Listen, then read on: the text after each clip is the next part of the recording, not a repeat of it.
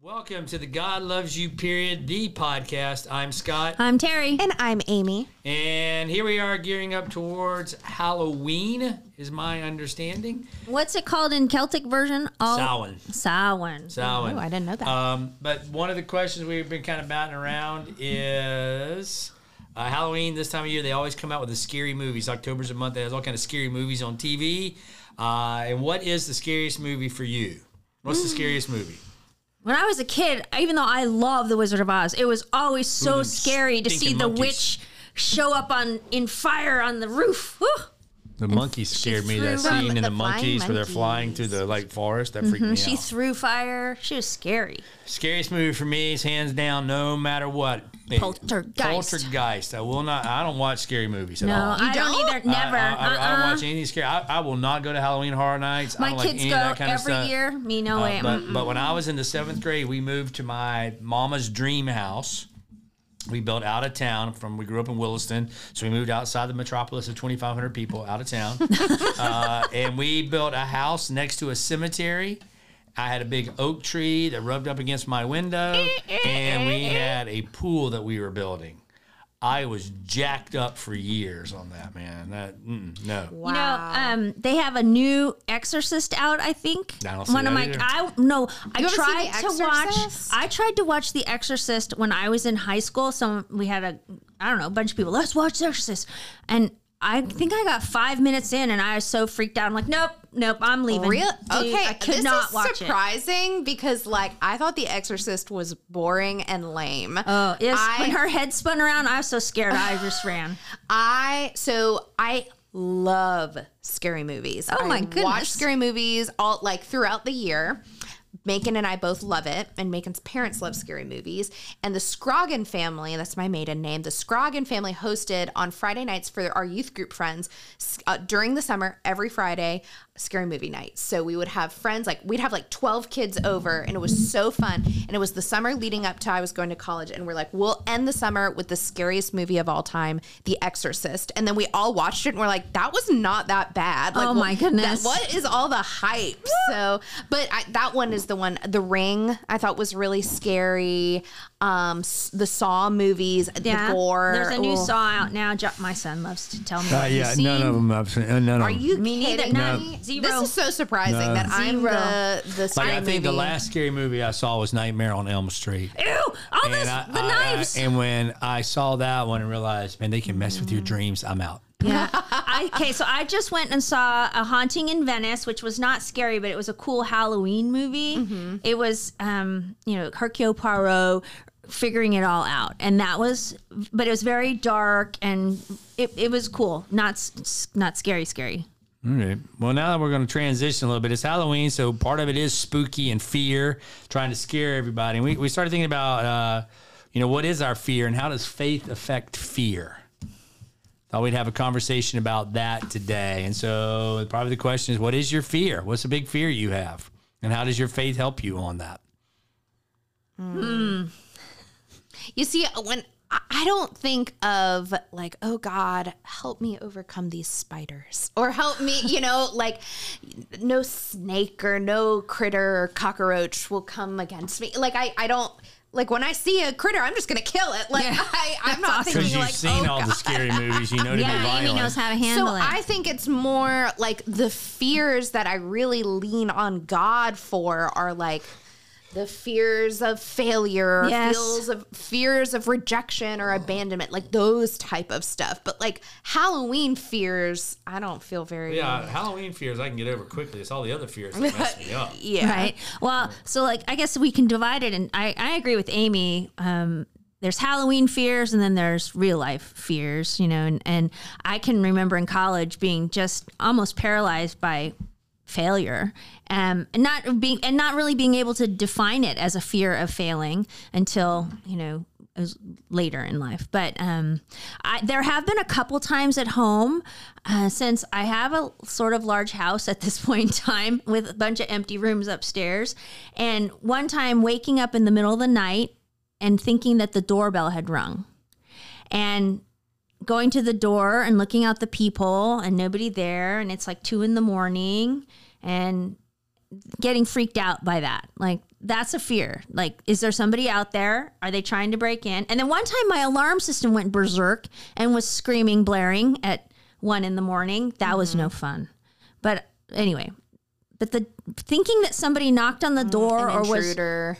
thinking that somebody knocked, and then, you know, the dumb thing is if you listen to audiobooks and you listen to a book about someone getting, that's bad. Don't listen to those books, because then you think about it. Real true crime, murder podcasts. Yeah, and those fears, I guess, are valid and real. But I was thinking more about what Amy was talking about when it comes to fear. Spiders. No, not spiders. That's all. God help me with the spiders. Suck it up, Buttercup. You'll be all right. Work through it. But the fears of He's a man. being alone, the fears of failure, the fears of not measuring up, the fears. Those are real fears. I agree. Right, and so Not Halloween fears. so the Bible talks about do not be afraid. I mean, I know there's a corny social media meme out there that everybody's seen. That says the Bible says 365 times, do not be afraid. The reason the Bible has to say this is because we're such fearful people. Well, how many times is that in relation to angels? Right. Well, okay. Yeah. When an angel shows up, it does freak you out a little bit. But Jesus tells Peter, "Don't be afraid." Right. Yes. Yeah, I have right now some. I mean, there's tons of them. I'm like scrolling through, and there's a ton of "do not fears." Be strong and courageous. Do not be afraid or terrified because of them. For the Lord your God will be with you. He will never leave or forsake you. Deuteronomy 31:6. Isaiah 41, so do not fear, for I am with you. And that line goes together a lot. When we usually hear do not fear, a couple lines later it says, I am with you. So it's fear. Right. It's never, we talk about the do not fear, but I am with you. That's the main thing. The key is, I mean, that ties into what you're saying, ties into Psalm 23, the famous one.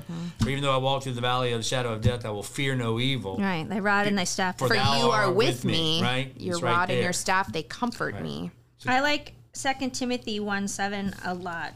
For God has not given us a spirit of fear, but of power and of love and of self-control. Well, so I kind of want to talk about this. We can quote the scripture all day long. I know. How do we apply it? I mean, I'll tell this story. So back during the pandemic, we all remember that, right? I try to block it out. And we were dealing with stuff, and I was taking a lot of heat here at the church because we followed COVID restrictions and COVID mandates, and we're making people wear face coverings and social distancing, and we had all kind of stuff that we were doing following CDC guidelines. And I had people telling me, Scott, if you had more faith, you wouldn't be giving into your fears.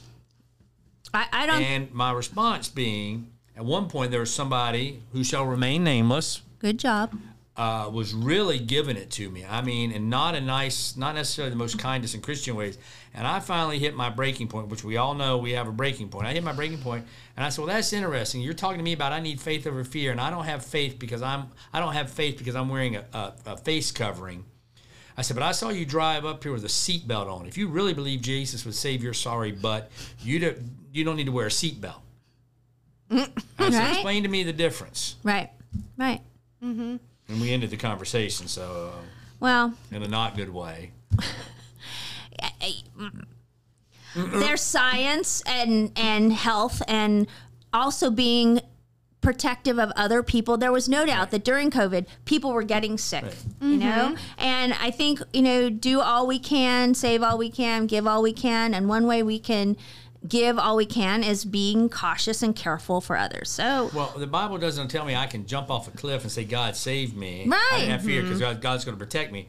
I don't get that a bit. I mean, there's some of that. I don't think having faith doesn't mean we do stupid stuff. We follow. I mean, I have faith, but I wear Faith a seatbelt. I have faith. faith is trusting that God is working on our behalf, even when we don't see Him, right? And I think sometimes if you're really scared about a circumstance, the stock market crashing, or if you're scared about your kids getting in a car crash. I know that there's a lot of times when the phone would ring when I still had a landline, the first thing I would say when I would go to pick up the phone, I'd say to myself, "Okay, Lord, please let my kids be okay." Because I had gotten phone calls from them both. "Mom, I just had a car crash."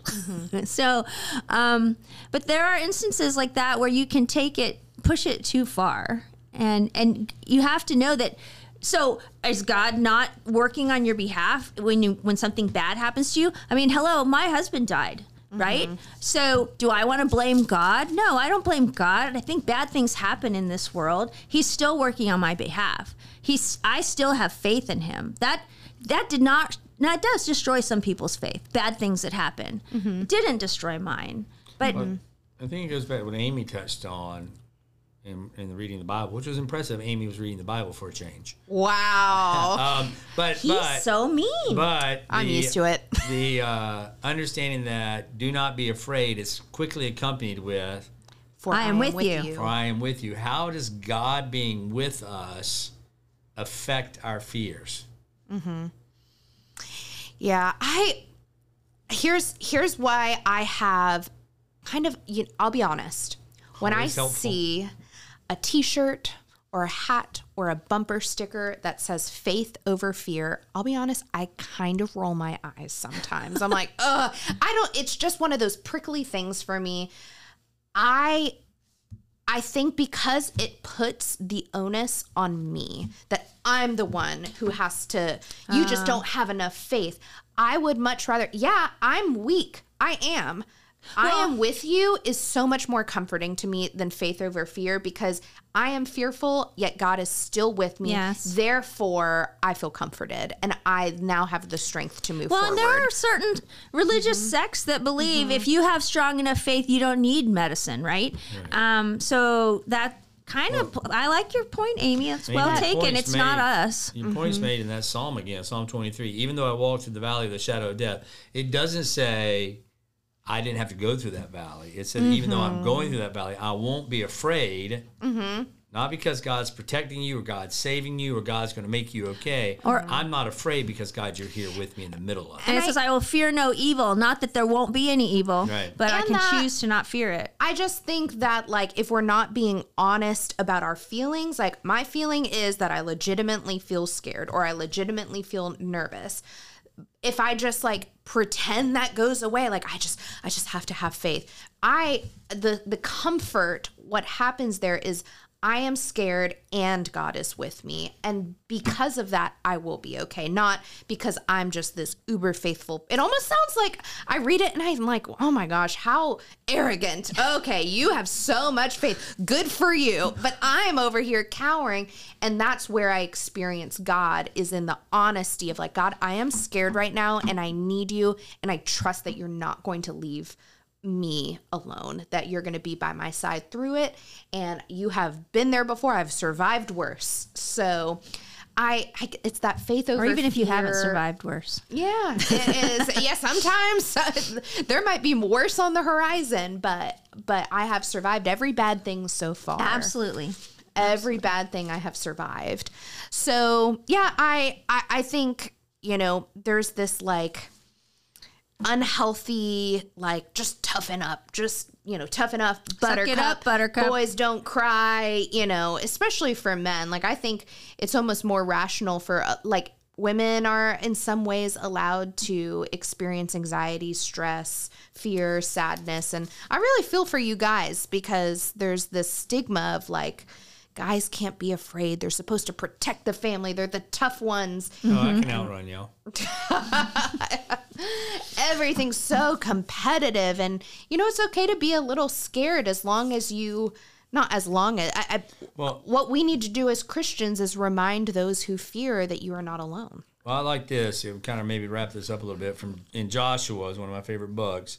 When Joshua was taking over after Moses' death, so that's kind of a freaky moment. It says, have I not commanded you, be strong and courageous. Do not be terrified. Do not be discouraged. For the Lord your God will be with you wherever you go. That's what God's telling Joshua. Haven't I commanded you? Do not be strong and courageous. And I learned a long time. I heard it was Erwin McManus, to give him credit. I heard Erwin McManus preach about this years ago. That strength and courage, and this came out he did a sermon about the same time as the movie Gladiator came back, which is one of my all-time favorite movies. It's a love story. Oh my. It is. Between a love man and a sword. It's awesome. Okay. Love it. But Gladiator came out, and they would go strength and honor, strength and honor. And so Kayla and I, our worship leader at the time, and I would say strength and courage, because what it says here, the strength and courage, that strength is the ability to grab a hold of something and not let go. It's not power as being able to lift a lot of weights. It's actually a hold on metaphor. It's like grabbing something and not letting go. The tenacity to not let go. That's the strength.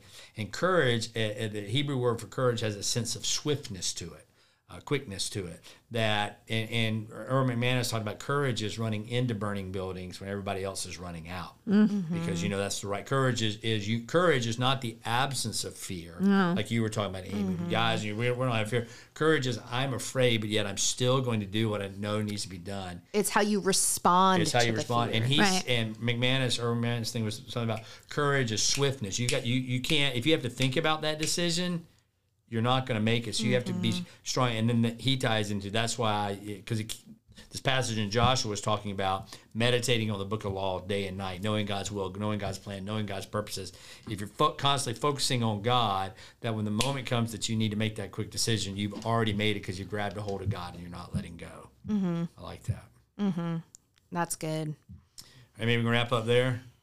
Fear, when you're, it's okay to be afraid, not of spiders. Suck it up, Buttercup, and move on. Oh roaches, my gosh. Not of roaches either. There are scarier things in this world. There are critters, mean people. Yeah, but when you're facing those other fears, especially the ones of failure, I don't measure up, I'm not good enough, I'm not whatever.